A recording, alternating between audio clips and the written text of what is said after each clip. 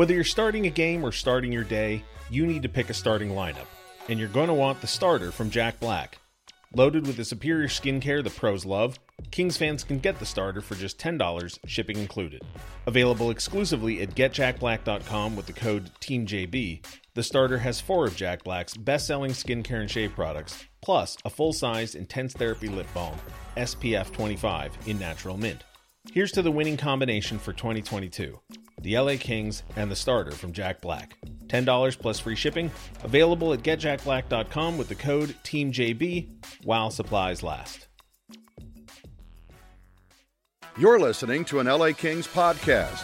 For more episodes of this and every other Kings program, visit lakings.com/podcast. You're listening to All the Kings Men, the official podcast of the LA Kings. Now, here's your host, Jesse Cohen. We're continuing our behind-the-scenes series. Joining us today, Daryl Evans. How are you doing today, Daryl? I am wonderful, Jess. How are you guys doing today? I'm excellent. And, of course, Zach Dooley. How are you doing today, Zach? I'm a little disappointed that I didn't wear a 3-piece suit to properly prepare for this interview. Well, I feel underprepared. Well, you know what? You just got to set the tone and you leave the rest to the imagination. Yeah. They can only wonder what we're wearing. I could have lied. You could could have have lied and said I was in a 3-piece suit, but that's not my MO. So, Daryl, the purpose of this conversation is to find out how much work and effort goes into your job as color commentator on the radio. But before we do all that, I want to touch on some stuff that I know, and I know you know, but that Zach might not know and the average fan listening might not know. So let's get into the space between scoring the goal in the Miracle on Manchester and starting your broadcasting career with the LA Kings. For those who don't know, Daryl Evans scored the overtime goal against the Edmonton Oilers in the game known as the Miracle on Manchester. And then we got a little bit of time to fill in there, Jess. Well, you know, that goal came very young in my career, just 21 years of age. Would have liked to have had a much longer NHL career, and unfortunately didn't work out. I got traded from LA to the Washington Capitals, where I spent a season with the Capitals and their farm team, which was in Binghamton, in the American Hockey League, a team that we shared with the Hartford Whalers, the Binghamton Whalers. Had a good year there. I was an all-star there. I think I had 92 points, over 40 goals. It was a really solid year, a lot of fun. And then the year after that, I signed as a free agent with the Toronto Maple Leafs. I picked that a little bit to be able to get back home, so to speak. Their farm team was in Newmarket, Ontario. And the way it was set up, you could live in one location and either make a left turn and go play for the big team or make a right turn and go down on the farm. And I was turning right a lot more than I was turning left. But it was great being around the family and that. My son was born then. And, we got to spend a lot of time around the family. So that took things there. I spent 3 years with the Maple Leafs, got a chance to play a regular season game.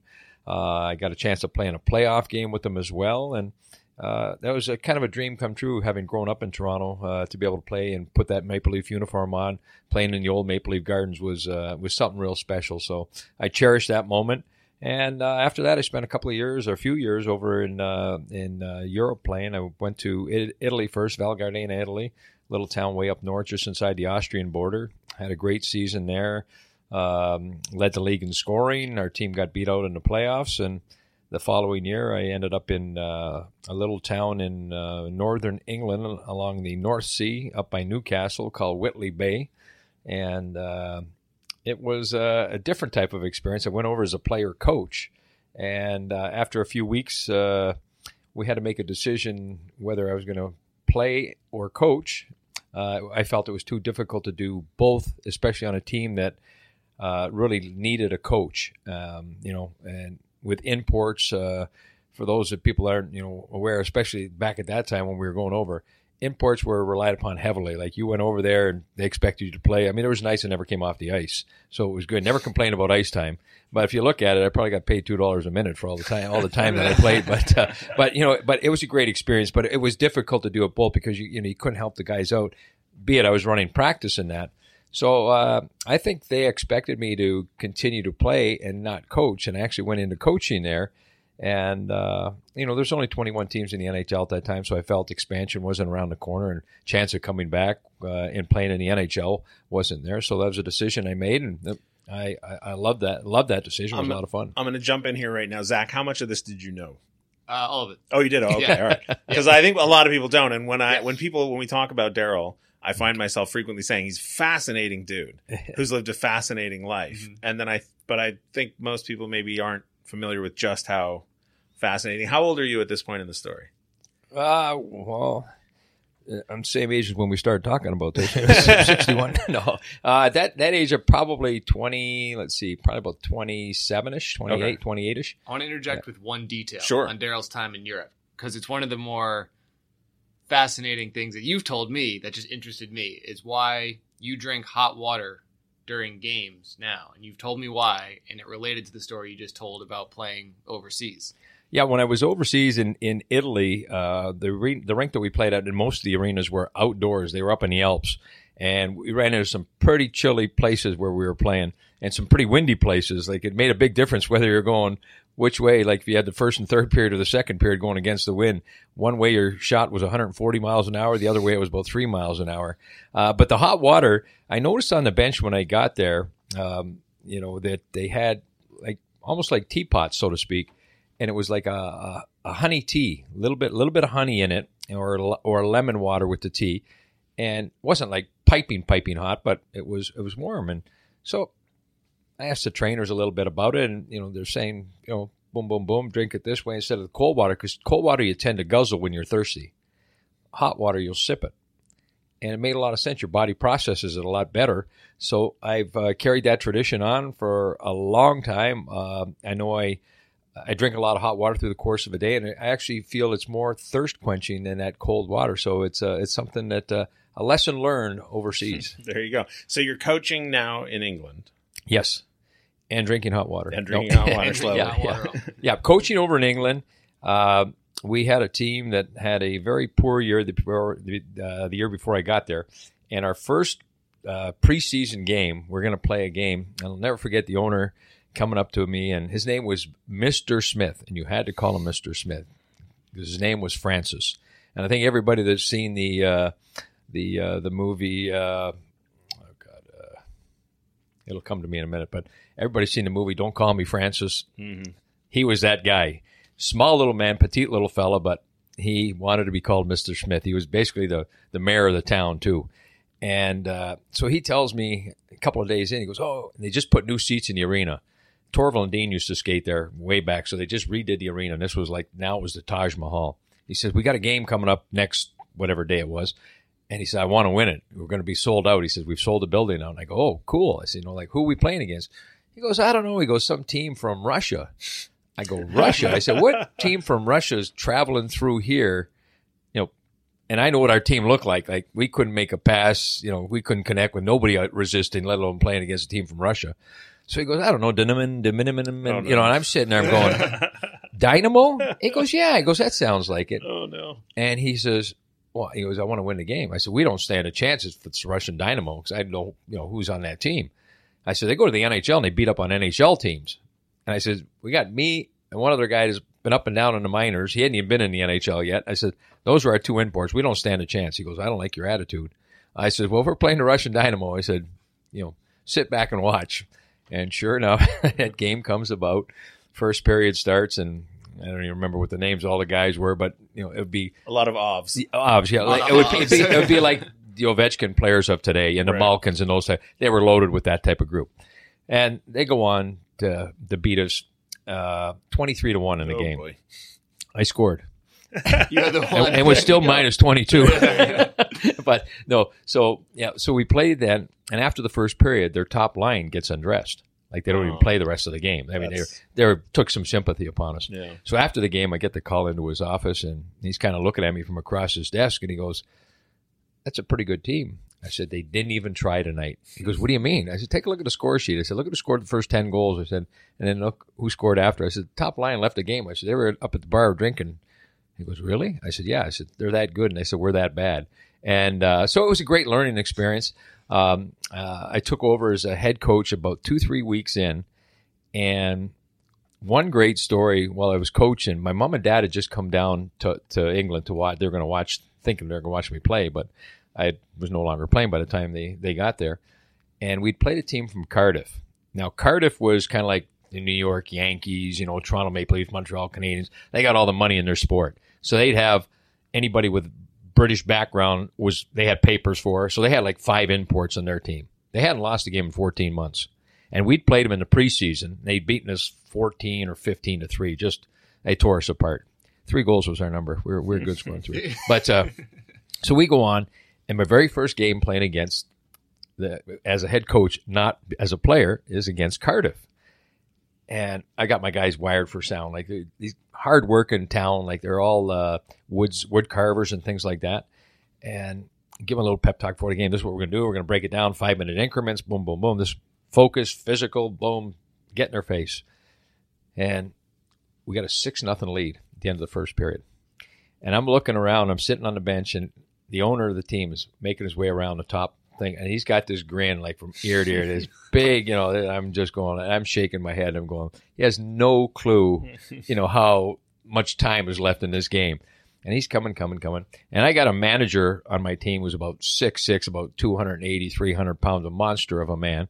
And he stands kind of in behind the door, and I'm in there, and I'm just getting ready to start delivering. All right, guys, nice period. Let's settle down, and, we got a long way to go yet. And sure enough, little Mr. Smith's hand comes through the door there, and I literally grab it, and can't say what I said to him at that time, but it was, Francis, get out of here. And literally, airborne, I throw him out of there and close the door, and the guy who was my manager, I said, stand right there. I said, keep the lock on. Don't let him in the door. And he's looking at me like, like, mate, he says, you can't do that. He's the owner of the team. And the guys in the team are like, their eyes are wide open, or, mouths are wide open. Like, what? Like, that's Mr. Smith.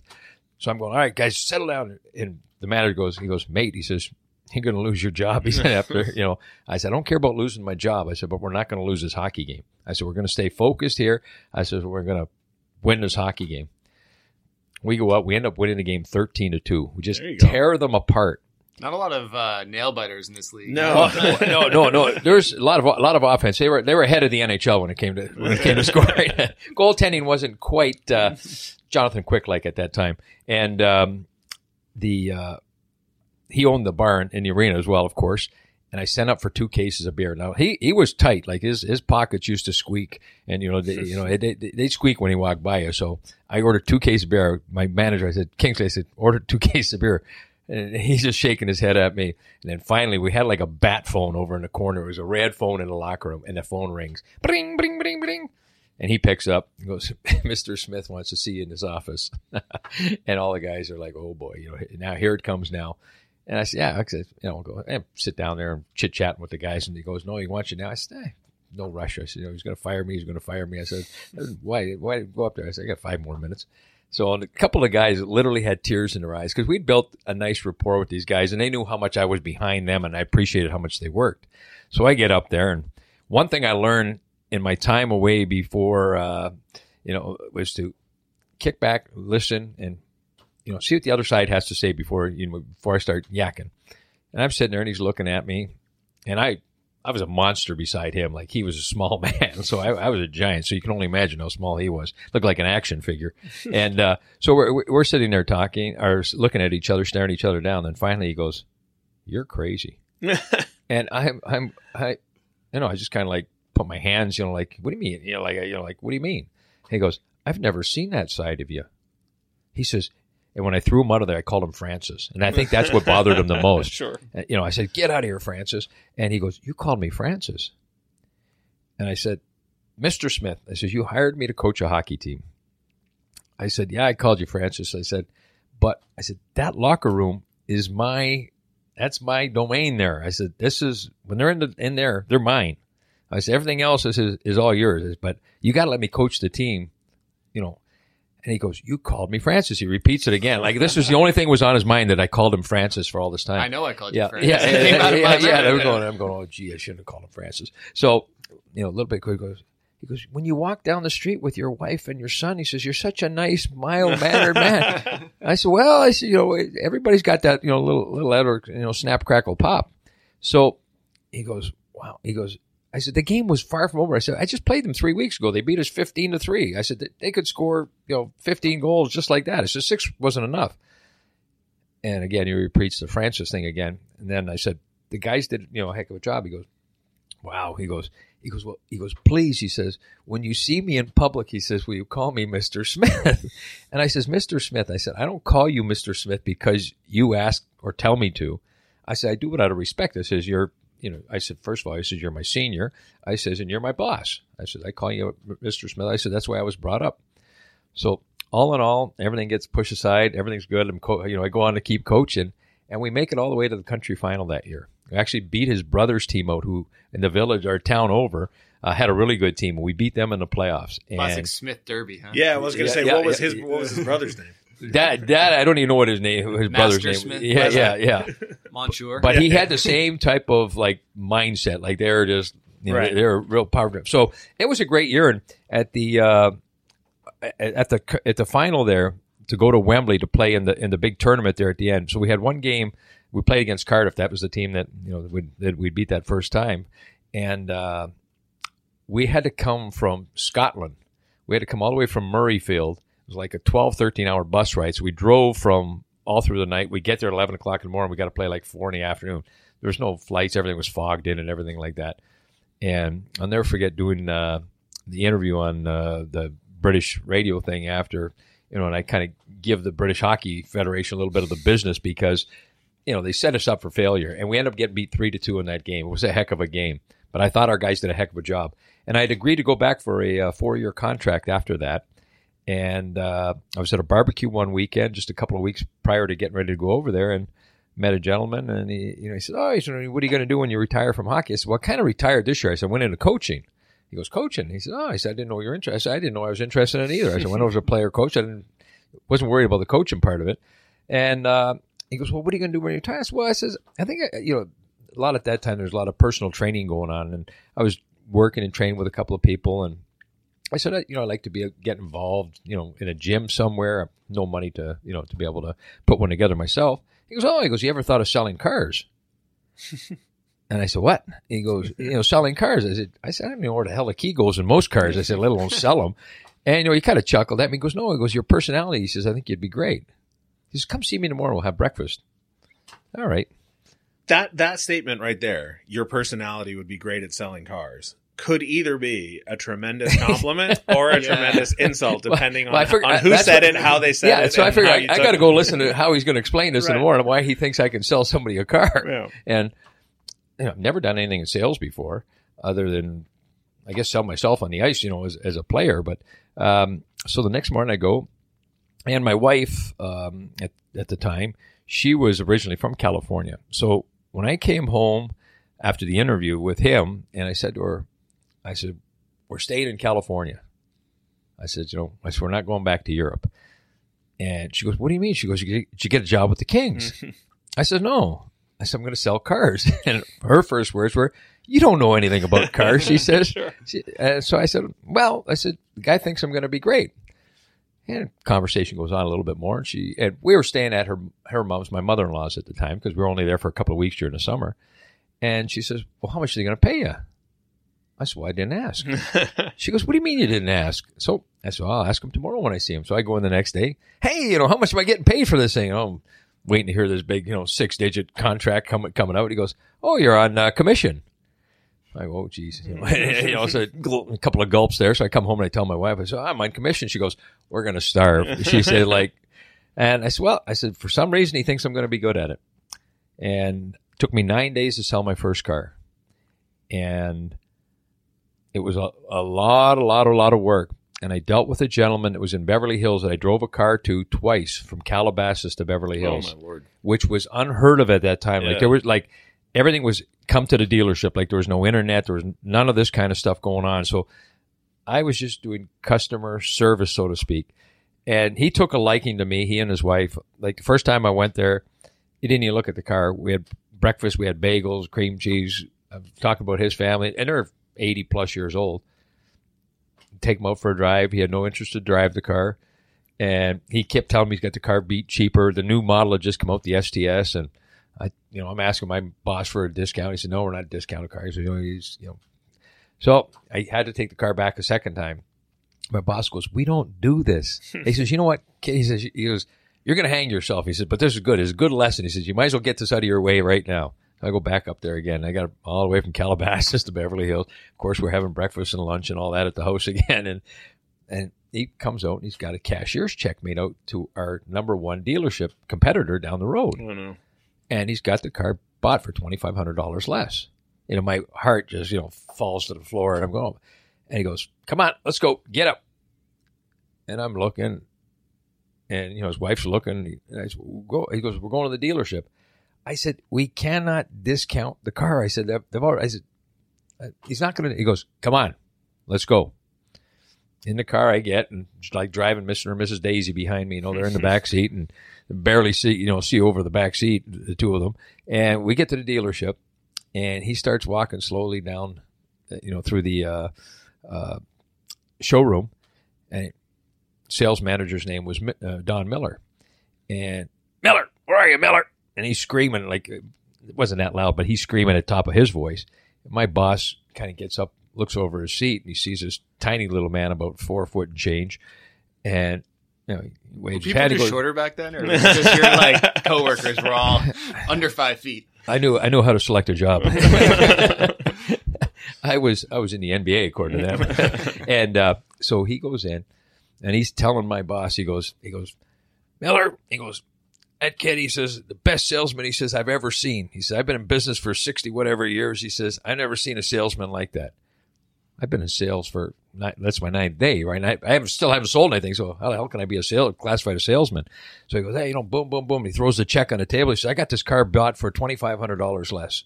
He said, but his time and the way he's treated me, he says, is worth $2,500 to me.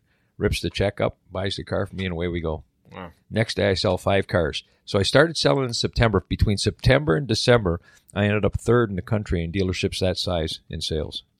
And that's how the car business kicked off for me, for somebody who absolutely knew nothing, but I had great managers, and they, for whatever reason, I guess they figured they could mold me, and they taught me to do some things the right way, and then the gifts that I've been given through, from my parents and that, and put them all together, and it was magic. But it was great. It was a great 7-year span.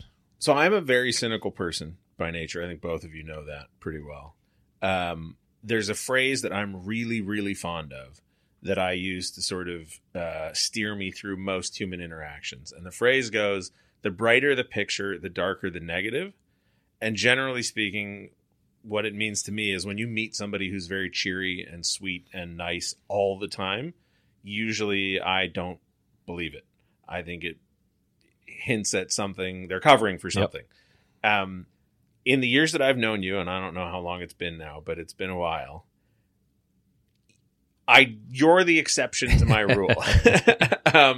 The amount of I had the good fortune to be at this event last week that people have sort of heard about, and I bumped into you there. And, I said, are you going to be around tomorrow? And you said, no, I've got to go do a ribbon cutting tomorrow morning at, I don't know what time it was, but you had to drive out somewhere in downtown the morning. LA. Yeah. And then you were taking your kid to the airport in the afternoon and then be back for dinner. I mean, every time somebody bumps into you, you're speaking to a charity group, you're at a ribbon cutting, you're, teaching a lesson for some new fan. I mean, the amount of value that you bring as a person, never mind a professional.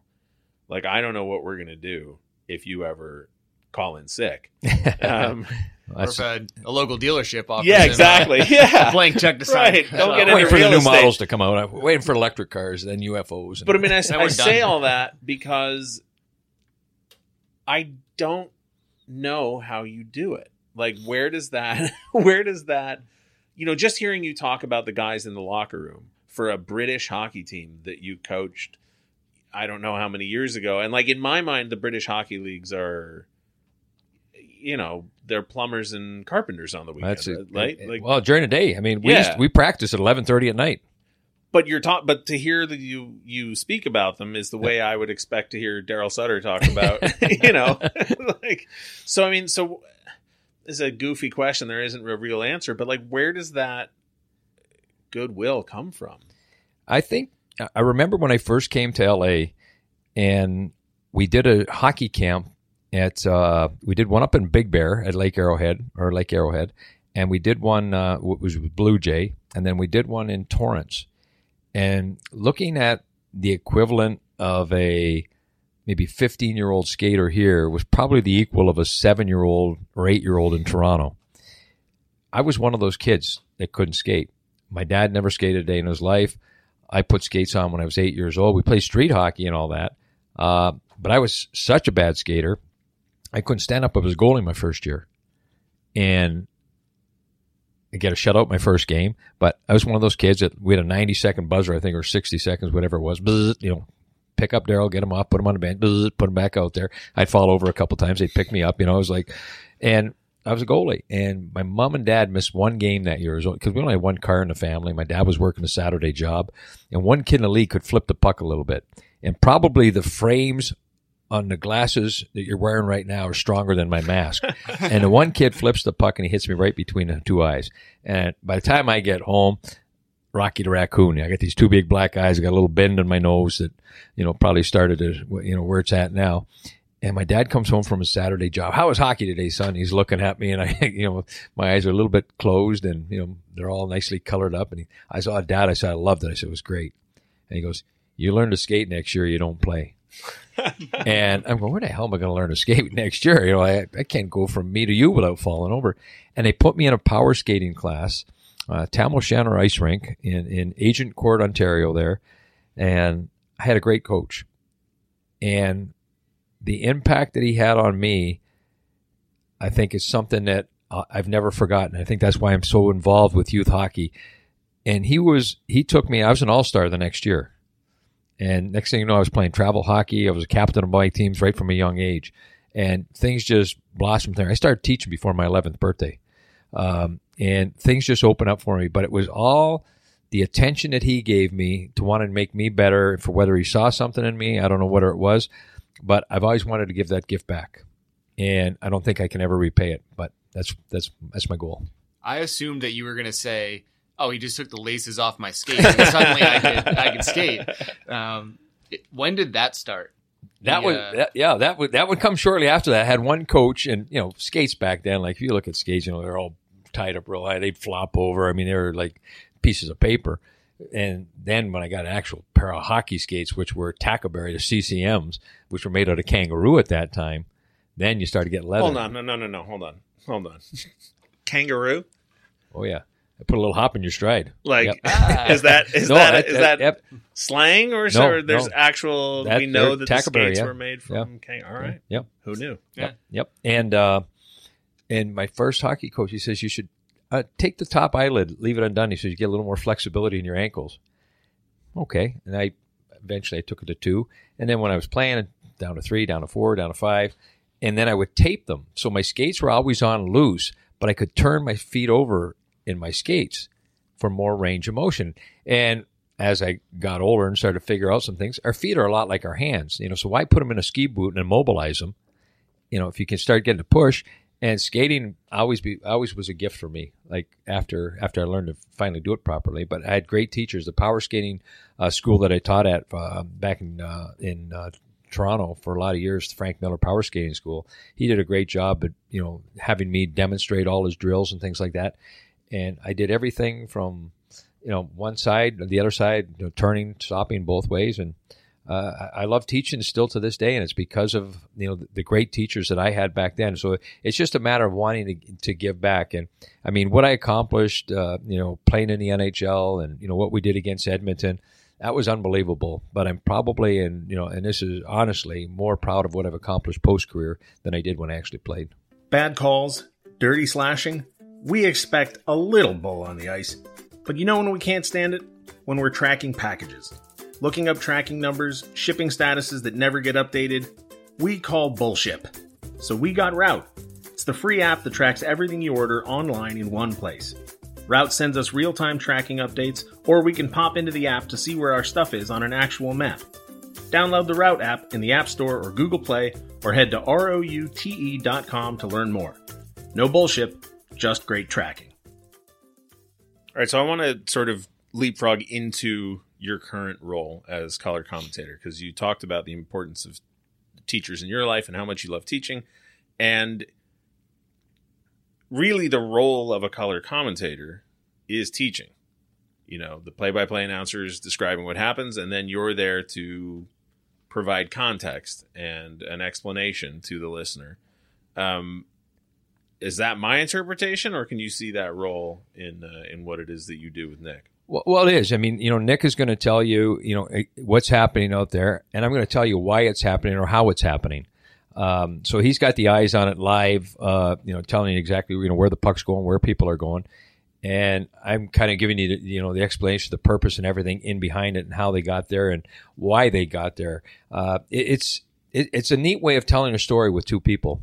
And I think, from day one with Nick, I had the luxury of being able to listen to Nick prior to jumping on the air with him. When I'd be, at the car dealership, I always have him on. And, if I was out driving, especially when the team was on the road, I'd have those games on, or coming home at a home game, I'd have Nick on all the time, and that made the transition easy. And even Bob, like the two of them, like at that time, did an incredible job. And it's just every day's a learning experience. Even here now, I mean, it's it goes back, starting to do my first games in 98, 99 there. It's a long time, but every day is, I still find I learn, whether it be from Nick or from Jim, and Alex now on board with us, and all the other guys, including yourselves and, Zach and you, Jess, and, everybody that you talk to that, you do a game where anytime, even Carlin, and Patrick O'Neill and these guys, people are doing interviews, you learn something from everybody. And everybody's got different ways of doing things. And then I think you have to apply your own little personality towards it. But it's something I enjoy doing, and I look forward to learning more and more as time goes by. So I've done color commentary a few times, and the hardest thing I found was not talking over the person doing play-by-play. How has your rapport with Nick gotten better over the years, to the point where I'm guessing that doesn't happen to you guys at all, because you know exactly when and where the other person's going to speak?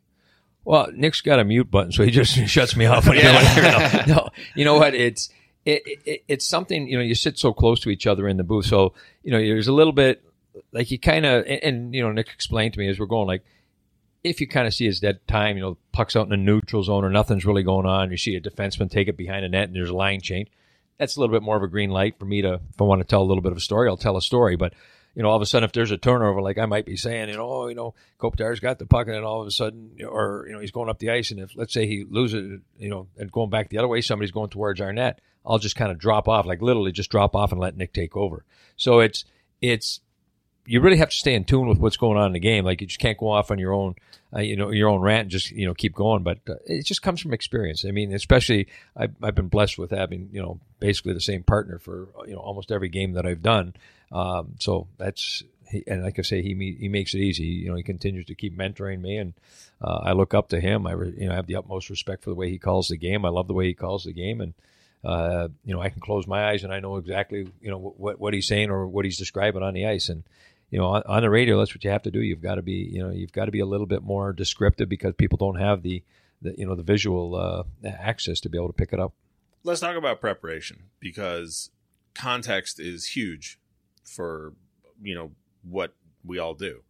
And I've seen the folders that you write on before the games, and I imagine if you took 100 different broadcasters, there'd be 100 different methods of preparing, right? I doubt very much that there's a college course taught on how to research an opponent for a professional athletic competition. So when in a regular season, when there's games every other day, or sometimes every day, how much advanced research are you doing for upcoming opponents? Well, I'll really, like, I read the sports scan that comes out every day for, all 32 teams in the NHL. Statistically, like, let's just say we're playing a Monday night game where there's only maybe 2 or 3 games, and yet I know on Thursday, that next game that we play, or even if it's Tuesday night where let's say we've got a back-to-back situation, there might be 12 games the next night. So I'll take a look at, streaks, like this team's won 10 in a row, this team's lost 5 in a row, so-and-so's got assists in 8 games, this guy's got goals in 12, this guy hasn't scored in 15 games. I'll make all these little notes down on my own stuff, and I'll prepare that kind of stuff. Because, I mean, again, because of the way Nick has prepared me for, how much time I've got or what what he wants me to prepare, then I'll go in and I'll kind of I'll personalize it a little bit. But you try to pick out what the fans want to hear. What are interesting things. Like if you can pick up a little bit of a story, there's a time and a place to be able to tell those. With the ability to be able to go on TV sometime between periods and do those type of things. They have segments that are dedicated towards those things. But on a broadcast, like let's say a piece of glass gets broken or something like that, we get time to tell a story. So not necessarily we get to use everything that we put in our preparation, but you'd rather have it than not have it. So I don't think you can ever be too over-prepared. I know there's been times, especially in the early part of my games, that I'd have literally go out there with the Sunday Times written beside me, and like, oh gee, I didn't get to 3/4 of this stuff. So you got to find a way to get the stuff in, but again, you got to condense it and make it sharp and to the point where people are, and then maybe they want a little bit more, and they might call in on the post game show, hey, you mentioned this or you said something about that, and it just kind of lengthens things out and gives you a little bit of a relationship. How does your prep change working radio versus TV? Well, radio, when I'm doing the radio, I've got the out-of-town scoreboard. So when I'm doing TV, I don't generally have to do the scores and all that for the out-of-town games. And then we have on the radio, we have a news and notes segment. So I'll look up, again, certain injuries, trades that have gone about, or again, that, maybe a guy who's reaching a milestone, he's playing his 1,000th game or something like that. So those are all things that you research. And again, we all have access to all of that, but you do have to take the time and read it. I mean, it's, it is there if you want it. And then, if we're, on the road or something like that, we get a chance to speak to, the visiting team more on the road than we do at home, because a lot of times they'll be practicing down at Crypto when the Kings are over in Toyota, so you don't get a chance to interact with them in the morning. But you pick up little stories from those guys. And I think just the more that you can talk about the other team as well, I think it just makes for a better broadcast. Nobody wants to be known as a homer. We all know we're all cheering for the team that we're working for, but you don't want to be sitting there and blaming the referee or that guy's not that good, this guy's not that good. I think it's important that you try to be as fair and equal and know as much about the opposition as you possibly can. So a lot of work on the opposition. How often do people tweet mean things about you being a homer at you, and do you read them? You know what, I really try not to be a homer. And sometimes I might even go a little bit more critical the other way. I don't read any of that stuff. I really don't. And probably the same thing for the pats on the back. I don't read that stuff either.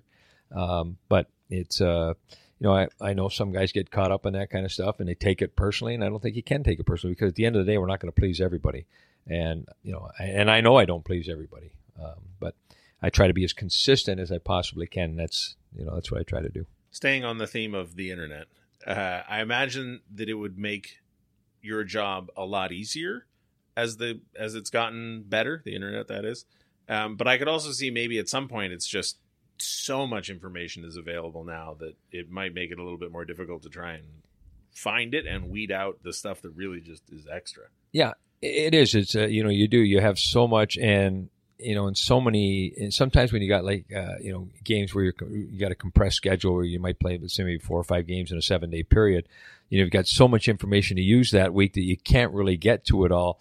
But again, that's where you have to be able to personalize things and make things real short and deliberate, where you can get those points in, or find a way to maybe chip in and put 4 or 5 of those points in the same basket and be able to deliver that message. So it's just a constantly changing landscape, and finding a way to do it. Again, at the end of the day, if I can fit in everything that I've gotten, I'm going to do my best to possibly do it, and make sure that still it's where people can understand it, and I'm not mumbling or anything like that. So let's take a Thursday in the middle of November. It's a home game. Kings are playing at 7:30 at Crypto.com Arena. What time do you show up here at Toyota Sports Performance Center? Depending on what kind of day it is, I'll either go for a run in the morning, or I'll come down here early. Some days I'll even get on the ice and work with some kids in the morning. What time are we talking? 6 o'clock, 5:30 sometimes. That's a rival here at the rink. Yeah. That's on the ice. That's not. Yeah. Yeah. No, that's on the ice. Yeah. But that's not all the time. That's only once in a while. 7 o'clock. But if not, I try to get down here about by 8 o'clock. Because at that time I know that if there are some injured guys that are going to go out, they might get a little bit of ice time before. And I love watching that kind of stuff. I love watching the rehabilitation, the things that they're working on. Being somebody that's done a lot of coaching and still coaching, like at our camps and clinics and things like that, and helping out with youth hockey. I learn from our coaches every day, and our development group. So that's very valuable time to me. Then sometimes I'll come up like before I know the team is going to go on for their skate at, let's say, 10:30. I'll do a little bit of my prep work, and that'll be where I usually attack my out-of-town scores, because now I've got all my stuff from the NHL. I can do my notes, set up my streaks and this, things, and that. If, however many games are set up, I can do that kind of preparation. My news and notes and my out-of-town scores, I'll usually do that. Then once the practice comes out, I'll take a look, make sure we got the line combinations that are set, and have a rough idea again, through the sports scan. We can pick up, get the team, the opponent that we're playing against. You look at their line combinations from the last game. They might have something go in from their morning skate. If you have to tweak it a little bit, sometimes you have to add a player, or somebody got hurt or healthy scratch or whatever it may be. But, usually that comes about. And then once practice is done, as we all do, all three of us here included, we'll go down, we'll talk to the coaches, players. Hopefully we get back in the locker room again this year, and, try and put all those little things into the broadcast in some way, where what things I might be able to fit in, and then it's usually home. And if I haven't had that run yet, I'm going for a run, go for a workout at gym, do some jump rope, and grab some clothes and turn around, head downtown, and get down there about 4 o'clock. How do you choose which suit you're going to wear? Depends how we did in the game, the last game. If we Really? want, no. I mean, that playoff time, you come a little superstitious, Sure. But you know what? No, you get some favorite ones. One thing, try not to wear the color of the opposition. Yeah, It's important. Yeah, so that's why you see a lot of black in my repertoire, in my wardrobe. That can't go wrong with black. But try to stay away from the opposition. But you have favorites, different places that you go. But I try to shuffle them around a little bit. I shy away from bright colors, sorry, Zach, and bought a goldenrod shirt this past season. Was looking forward to wearing it. Had my hand on it and realized, we're playing the Predators tonight. And Yep. put it off till I know what you mean. Night, Yep. Another night. One time in the AHL, we were playing Bakersfield, and it was a bus at like 2, and I got to the rink early, and I realized I was wearing a blue and orange shirt. I literally left morning skate. I drove to Banana Republic because it was the closest thing I could think of that was open and had a shirt. And I bought this ridiculously expensive shirt. I still had a blue suit, but it was like a white shirt. Yeah, you did and the I was right thing. I spent so much more money just to not wear the opposing color shirt. Yeah, and it's funny how you don't pick up on it until all of a sudden the light switch goes off. Crap. Like what the yeah, it's like what the. So you show up at Crypto around 4? Yeah, around 4. Sometimes we do a clinic in the afternoon. If we do, a tour of the locker room, maybe around 2 o'clock, and go on the ice from, let's say, 2:30 to 3:30, and then At which building? Crypto. Oh, geez. And you've got to bring soup to the, war veteran orphans, right? Only on Tuesdays. Sure. And then before games, I make myself available as much as I possibly can to speak to groups that come. They have groups that come that will have either a conference room or the green room, so to speak, downstairs and things like that. So I'll make myself available for that. I enjoy doing that because what it is, it's a little bit of a rehearsal for all the stuff that I've done prepping for the game. I get to kind of use on those people, and we'll have a little Q&A with them, and then I get it. We go down into the room as we'd all do. We have a little snack down there, or a little meal, and again we talk and we engage with the the people from the opposition. Get a chance to talk to them and get to see some scouts that maybe former players, guys that are working with different organizations. Like when we're at Crypto.com, we get to see Dave Taylor, which is great. Engaging with him, and it's just a good place to get caught up. And what it does is just you don't have to worry about driving, going through traffic. You're relaxed, and we get ready to go. And whether it's coming to join you on a pregame show or speaking to a group before, and then just get ready to watch warm up when the guys get on the ice, and again solidify what the line combinations are, and get ready to go. Daryl talks about doing these things at home, but I think it's important to note that even when we're on the road, Daryl still knows every person in the building, and I just don't know how you do it. How do you remember by face people in 31 other buildings? Because you have it everywhere. Even Seattle, you probably have people you already know. I haven't been there yet, Zach, but I'm hoping I walk through those doors and I see somebody that I know. But people, that's one of the great things about traveling with the team is the relationships and the people that you meet. And I've been fortunate enough to be doing what I've been doing for so long. But there's people that have been in these buildings that have been doing it twice as long as I have. Not necessarily my job, but other jobs in the facilities. And it's great seeing these people. And, I enjoy, getting caught up with them and, just sharing stories. And, you get to know some of their families and things like that. And some of them have come down here to watch games that I've helped, get tickets to. And it's just special. It's relationships. I consider myself a people person, and those are just another group of people that I can meet. And from over the years, we've lost some people that have passed, and it's sad because now all of a sudden you go into that building and you don't see that person all the time, and it brings back some great memories, but definitely some great people and some great relationships. When I first started sitting up in the press box, I had a little conversation with myself where I said, all right, I'm going to learn the name of all the Crypto.com employees who, are in the elevator. I guess ushers is not the right word, but the people that are up in the press box, I'm going to learn their name, and I'm going to make a point of not just assuming that they're there to, make our lives easier, that they're people and they have jobs. And then I see you knowing every single human being's name on the planet, and then I wouldn't go that far. And then AB, who works at Crypto.com Arena, who knows everybody. Yep. As soon as they turn the corner, he could probably identify them just by name. Yep. Kings, Clippers, Lakers, Sparks, right? Everything. And I just go, all right, I give up. Yep. Whatever. No, those guys are amazing because they're dealing, like you say, with not just one team. They've got multiple teams that come through there. And, AB, those guys are as sharp as can be. He's got to know everybody from every visiting team, too, right? Like, he's incredible. And the meal list is the biggest formality on the planet because AB knows if you are on it. Right. All right, sorry, I totally blew myself off track there. So let's talk about the post-game show because you do the game. Well, actually, before we do the post-game show, once upon a time in a different part of my life, I did a little bit of amateur Shakespeare theater. And before we went on stage at some goofy show, the guy who was about to do the scene with me looked at me and was outdoor, and he said, Jesse, after all this time, I still get that little pit in my stomach, And I looked at him and I said, no, I don't. And he said, what do you mean? I said, we've rehearsed this backwards and forwards 1,000,000 times. You know exactly what you're going to say. I know exactly what I know when they're going to laugh. Like, I'm not nervous. I just want to do this and go home.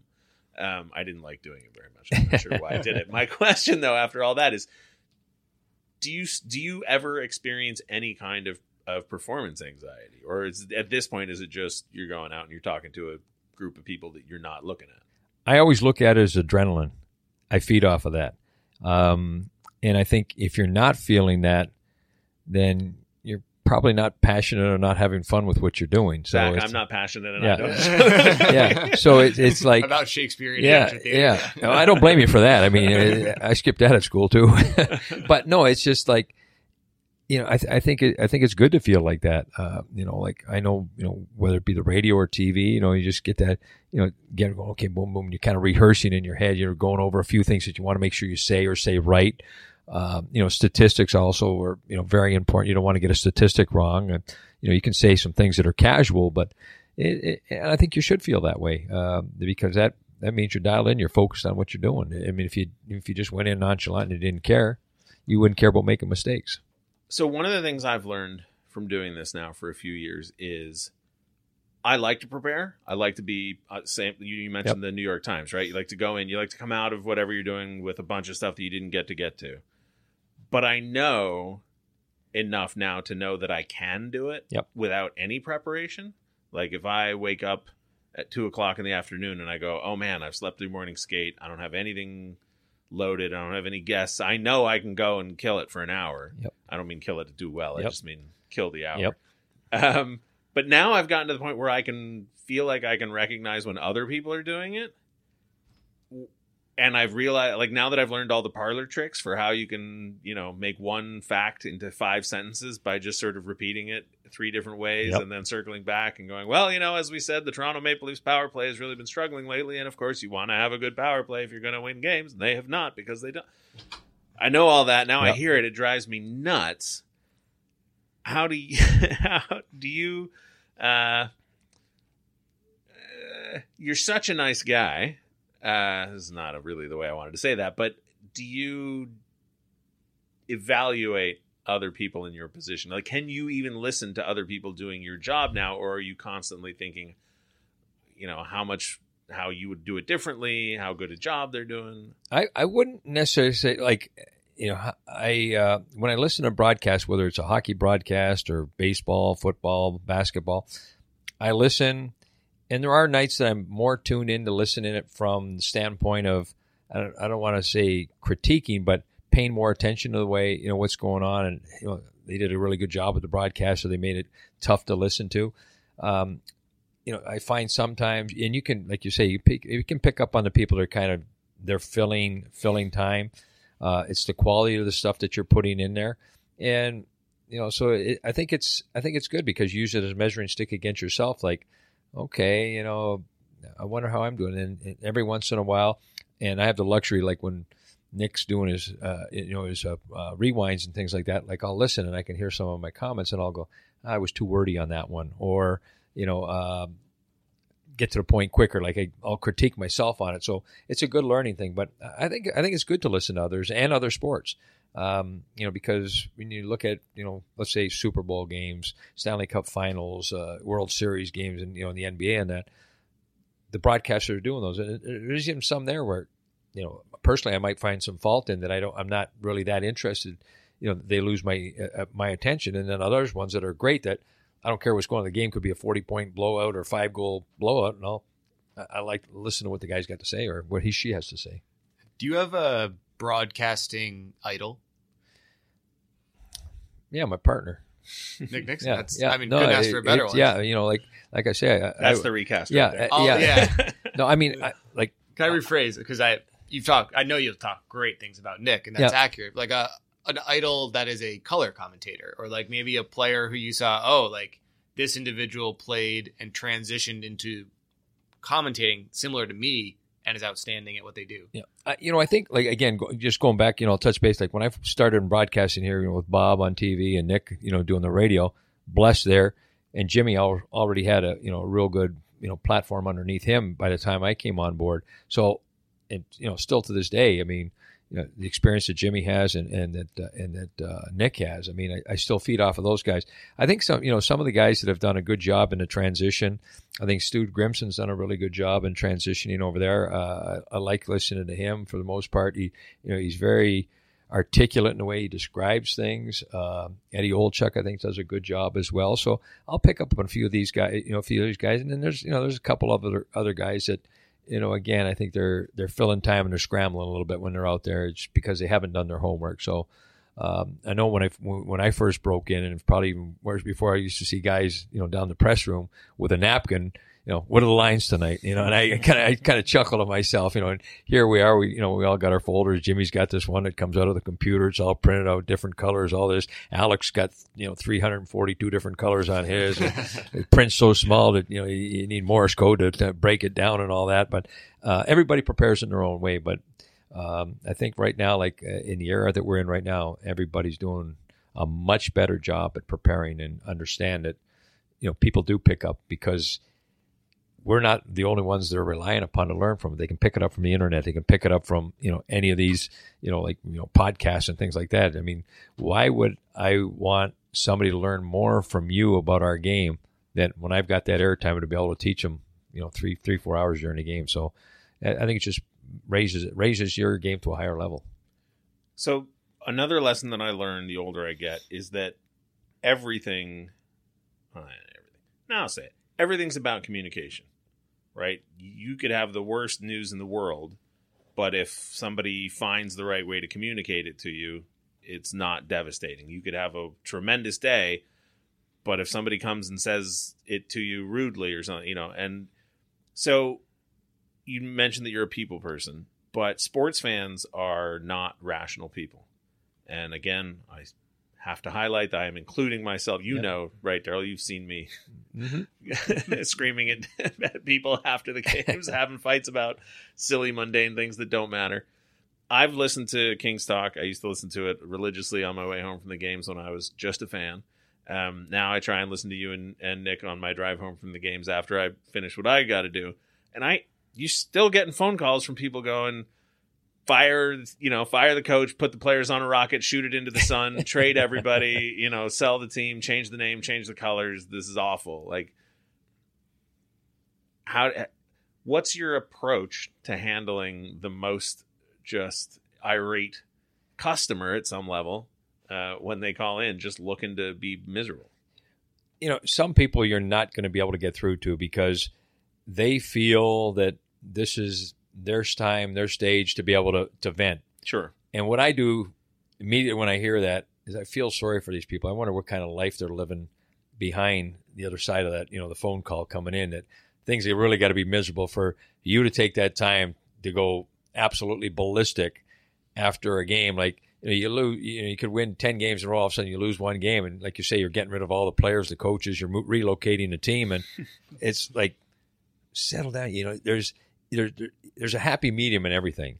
And I think that's where you really have to, you have to keep your composure. And I know, Nick, again, he's done a lot longer than I have. And I know I can see once in a while when he's starting to get, a little testy, and I respect that. And I respect that he shows that. And I've done that a couple of times too. And he pulls me back a little bit because I think it's important that people, they see it coming from us a little bit too. It's not just, that we've got emotion involved in it too. I don't want to see this team lose 10, 15 games in a row, and I don't want to see guys making the same mistake. So, we might find a little kinder way to be able to kind of, express that. And I think if the person making the call, and we've had some callers that have come in and in a different way, like you say, they're ripping a team left and right, but in a way where we can have a conversation just like we're having now. Like, I would do this because I don't think of that. Okay, he's put some thought into it. I can respect that. It's an opinion. And you'll listen to them, and you won't get into a combative type of argument. I mean, then we can voice our thing and say, okay, we'll do it this way. And then sometimes all of a sudden, they're coming way out, and you get them to move a little bit, and you come to like where you're meeting on some common ground there. So again, communication is key word in everything. Talk about, wanting the team to do well, and you can see when the team isn't, or maybe, when the team makes mistakes. How does your relationship with people who play impact the way that you call games? Because when you have the job that you have, you don't just know these people as the subjects of your call, but you also know them as people, like off the ice. Yeah, and I think that's where you really have to become consistent with the guys, and it's the way you deliver it. It's not like, oh my God, no, this guy's the worst player I've ever seen. What's he doing on the team? And then tomorrow, hey, oh, good luck tonight. Have a good game. It's like, there's a happy medium in there. Again, because of the role that I have, I've been going to do, to the draft for a number of years. And, the first day when these guys are drafted, I'm, kind of one of those first people that from the organization, you go down and you do an interview, whether you're holding a microphone or you're just there shaking a hand. And, I like to, build a rapport. I was part of the development team for a number of years. So when the guys would come in for development camps, again, you get to know these guys. So when you do say something in a negative tone, or something a negative about their game, they might not like it sometimes, but they'll respect it if you're right. If again, we all have opinions. Nothing's necessarily right or wrong, but the player knows if he hasn't played a good game for a while before he made a mistake. I'm not going to say, oh, that was the worst mistake. What the heck were you thinking when he gave that puck away? It's like, oh, I know, it was, tough play, and let them answer. Let them start to talk about it, and you'll find that they'll open up and they'll give you stuff. But I think that's where you build a respect between each other. It's the more you get to engage with them. I'm at every practice that I can possibly be at, and I'll talk to you whether you scored 10 goals last night, and I'll talk to you if you haven't scored a goal in 3 years. That I'm consistent with you there. So I'm not going to pat you on, just be there for when things are going good. That you're part of the team, and you got an important part of the team. How do you juggle? No, juggle's not the right word.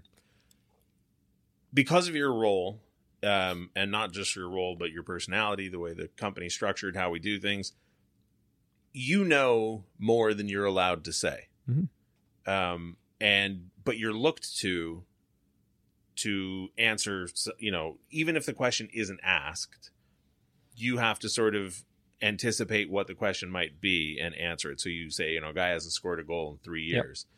Well, you might know something about why that guy hasn't scored a goal in 3 years. That's really no fan's business. Yep. Right? Personal issues, health issues, who knows what. Or he's just not that good. Yeah, well, sure. Sure, that's well within the bounds. Yeah, this Jonathan Quick guy hasn't scored in years. That's right, exactly. But it's a trope, right? That when a guy leaves a team, all the local media, if a guy gets traded, right, especially in Boston, all the local media gets to empty out their folders and say, like, okay, here's all the stories about what a miserable curmudgeon he was in the locker room. Here's all the stories about he didn't get along with the coach. He didn't like his teammates, blah, blah, blah. But you're not telling that story when he's there because it doesn't serve anybody's purpose. So how do you decide where the line is on the information that the organization's not going to come out and say, like, hey, don't say X, Y, Z, and the other things take all day, Yeah.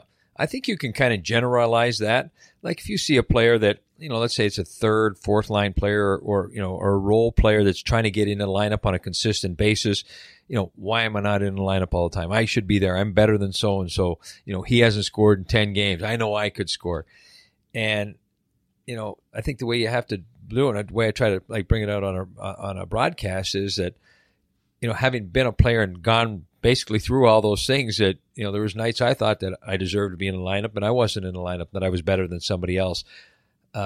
Sometimes it's out of your control. There's timing. Like it's, for instance, right now, you look at a centerman coming up into the LA Kings right now. If you're sitting there looking like, okay, I'm a great player, I might not get a chance to play center on this team.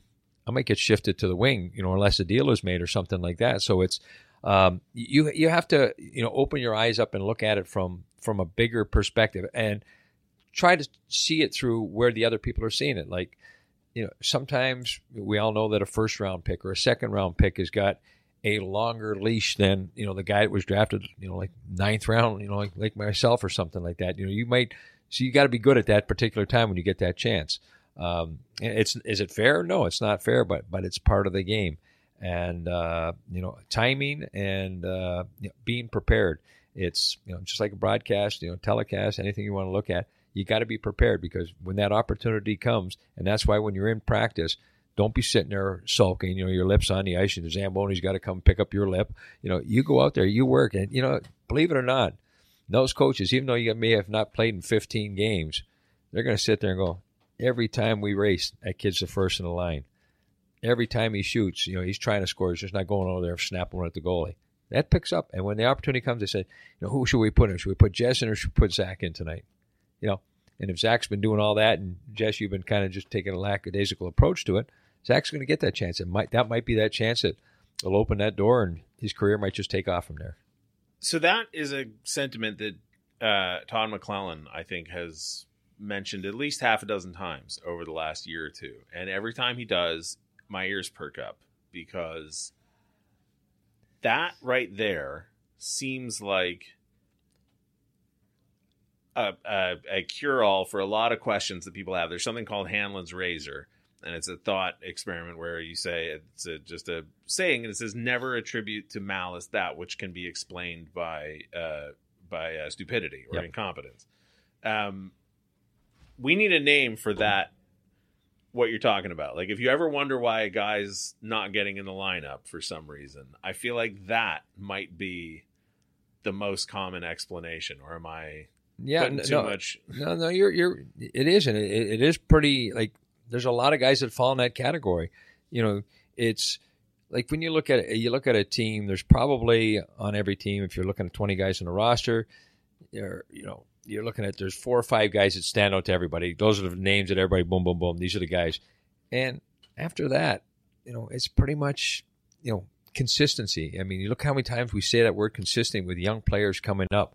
When you get the opportunity, okay, you shine one night, then all of a sudden you disappear for 2 weeks. Then you're the best player in the game. It's like, so if you find that consistency, that's what they're looking for. And you have to try to communicate that. But, sometimes, it's that one step backwards, and it might mean getting sent down to the minors again. It might mean getting traded. Nobody wants to get traded. You come in, You build a rapport with players, whether coaches, you like the area that you're living in.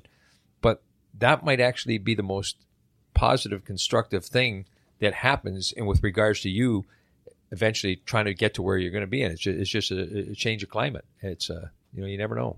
I just want to sort of take an opportunity to remind people that when we talk about consistency, the time that an NHL player spends on the ice during an NHL game is a very small percentage of the amount of time that he's getting evaluated on consistency. Because I see a lot of things of like, well, this player, had 3 good games in a row and then wasn't in the lineup or got shuffled down the, I don't understand. Like, he's consistently good. And you're like, for 10 minutes during 3 games, but he's an employee of the team, the other 20. Like the Matt Roy line. You're right. The most consistent individual, right? Like, play and personality wise, like where do you fall on the Matt Roy scale?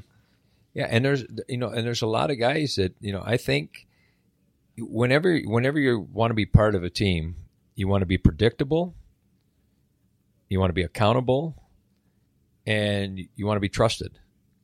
And if you have that rapport within the people that you work for, then your consistency is going to come because they're going to know what to expect from you every time. Do we all waver slightly? Yeah, but the ones that can fill those boxes, consistently getting those checks, that being punctual, being respectful. There's so many different little things that you can put in there, but trust, accountability, it's and consistency. You do that, you're going to be a good person. You're going to be a good teammate. And eventually you're going to be a contributor and a piece that everybody needs, whether you're an athlete or you're in a business. You're going to be a valuable asset to anybody. I'm going to drill down into the person of Daryl Evans here, because I believe everything that you said is correct, but I know that I personally struggle with it because I have this weird role where I have a job. I come to the office, I do my work. But then if I bump into somebody on the street and they knew who I am, doesn't matter what day, doesn't matter what time, I'm now on the clock again because I'm, Jesse going to the LA Kings. You and Jim and Bob and Al, you guys have that times 1,000. So do you ever, how do you deal with the pressure? I mean, you must not. From my perspective, you don't feel that pressure because it doesn't seem like there's any difference between Daryl Evans at work and Daryl Evans not at work. But how do you get to? I guess I'm just looking for you to be my therapist right now. How do you get to be that person where you're just who you are all the time, and so you don't worry about it? Again, it just comes down to consistency. Be that same person. The person that you are on the air. Again, if you're a personality that people are, whether you're listening to or you're watching on TV, and they see in person, especially again, most of everything that I do, I'm involved at either a specific charity that I'm at or hockey related. So I know that there's a captive audience there.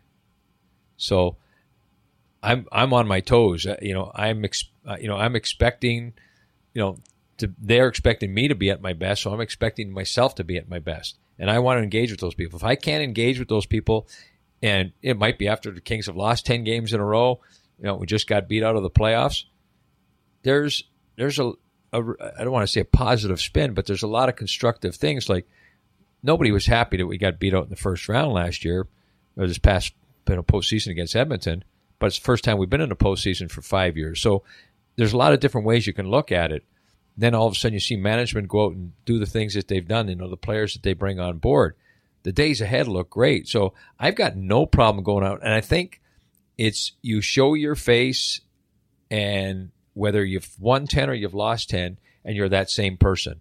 And that's who I try to be regardless. And I'll try to be as honest as I possibly can. I mean, of course, there's some things you're not, like you say, you're not able to share with people. But I think you can share enough, give them a little bit of information that they feel like, I appreciate that answer you give me. You give me a little something. Like, I'm going to give you something from. Maybe you're not able to come to practice all the time, but I'll tell you, hey, boom, boom, boom. This is what somebody will say. How come so and so hasn't played in so long? Well, last couple of days he's been playing on Kopitar's line in practice. So there's something that they're looking at. Maybe they're waiting for him to take a step or something like that. So I'll try to share as much on the inside, give them a little bit more of being that they took the time to come and talk to me, I'm going to try and give them something that, makes them feel a little bit more connected. And I think what that does is you bring a follower now who is going to be more on the side of the organization, understanding that, it doesn't happen overnight. And, we all want it to happen yesterday, but look how long it's taken to build this team, back to being a competitive team again. And we're still not quite there yet. We're moving in the right direction. We've come a long way in the last 3-4 years, but we still got a long way to go. We're climbing a mountain, but to get to that top is going to be tough. Just like Colorado this year, they weren't the worst team in the league last year. It's taken a few years. They've had some great talent there for a number of years. Vegas, they knocked on the door right off the bat, and some people might say that they're further behind now than where they were when they started. So it's tough. It's not easy, but. I love dealing with our fan base, and you come across it every day. Sometimes I'm even amazed at how many people know who I am, but I cherish it. I mean, it just goes to show you that these people care, and that they care to take the time to say something to you, and I want to engage in a conversation. I've stopped my bike riding the Strand at night. The sunlight's been up, and I can't find my way home. It's been so dark. I've been talking for so long on the beach, but that's what it's about. If people want to talk, I'm going to talk to them, because that's somebody that cares about our team. It doesn't happen often, but every now and then, maybe once a year, maybe less, someone will come up to me and say, "You messed up. Daryl's mad."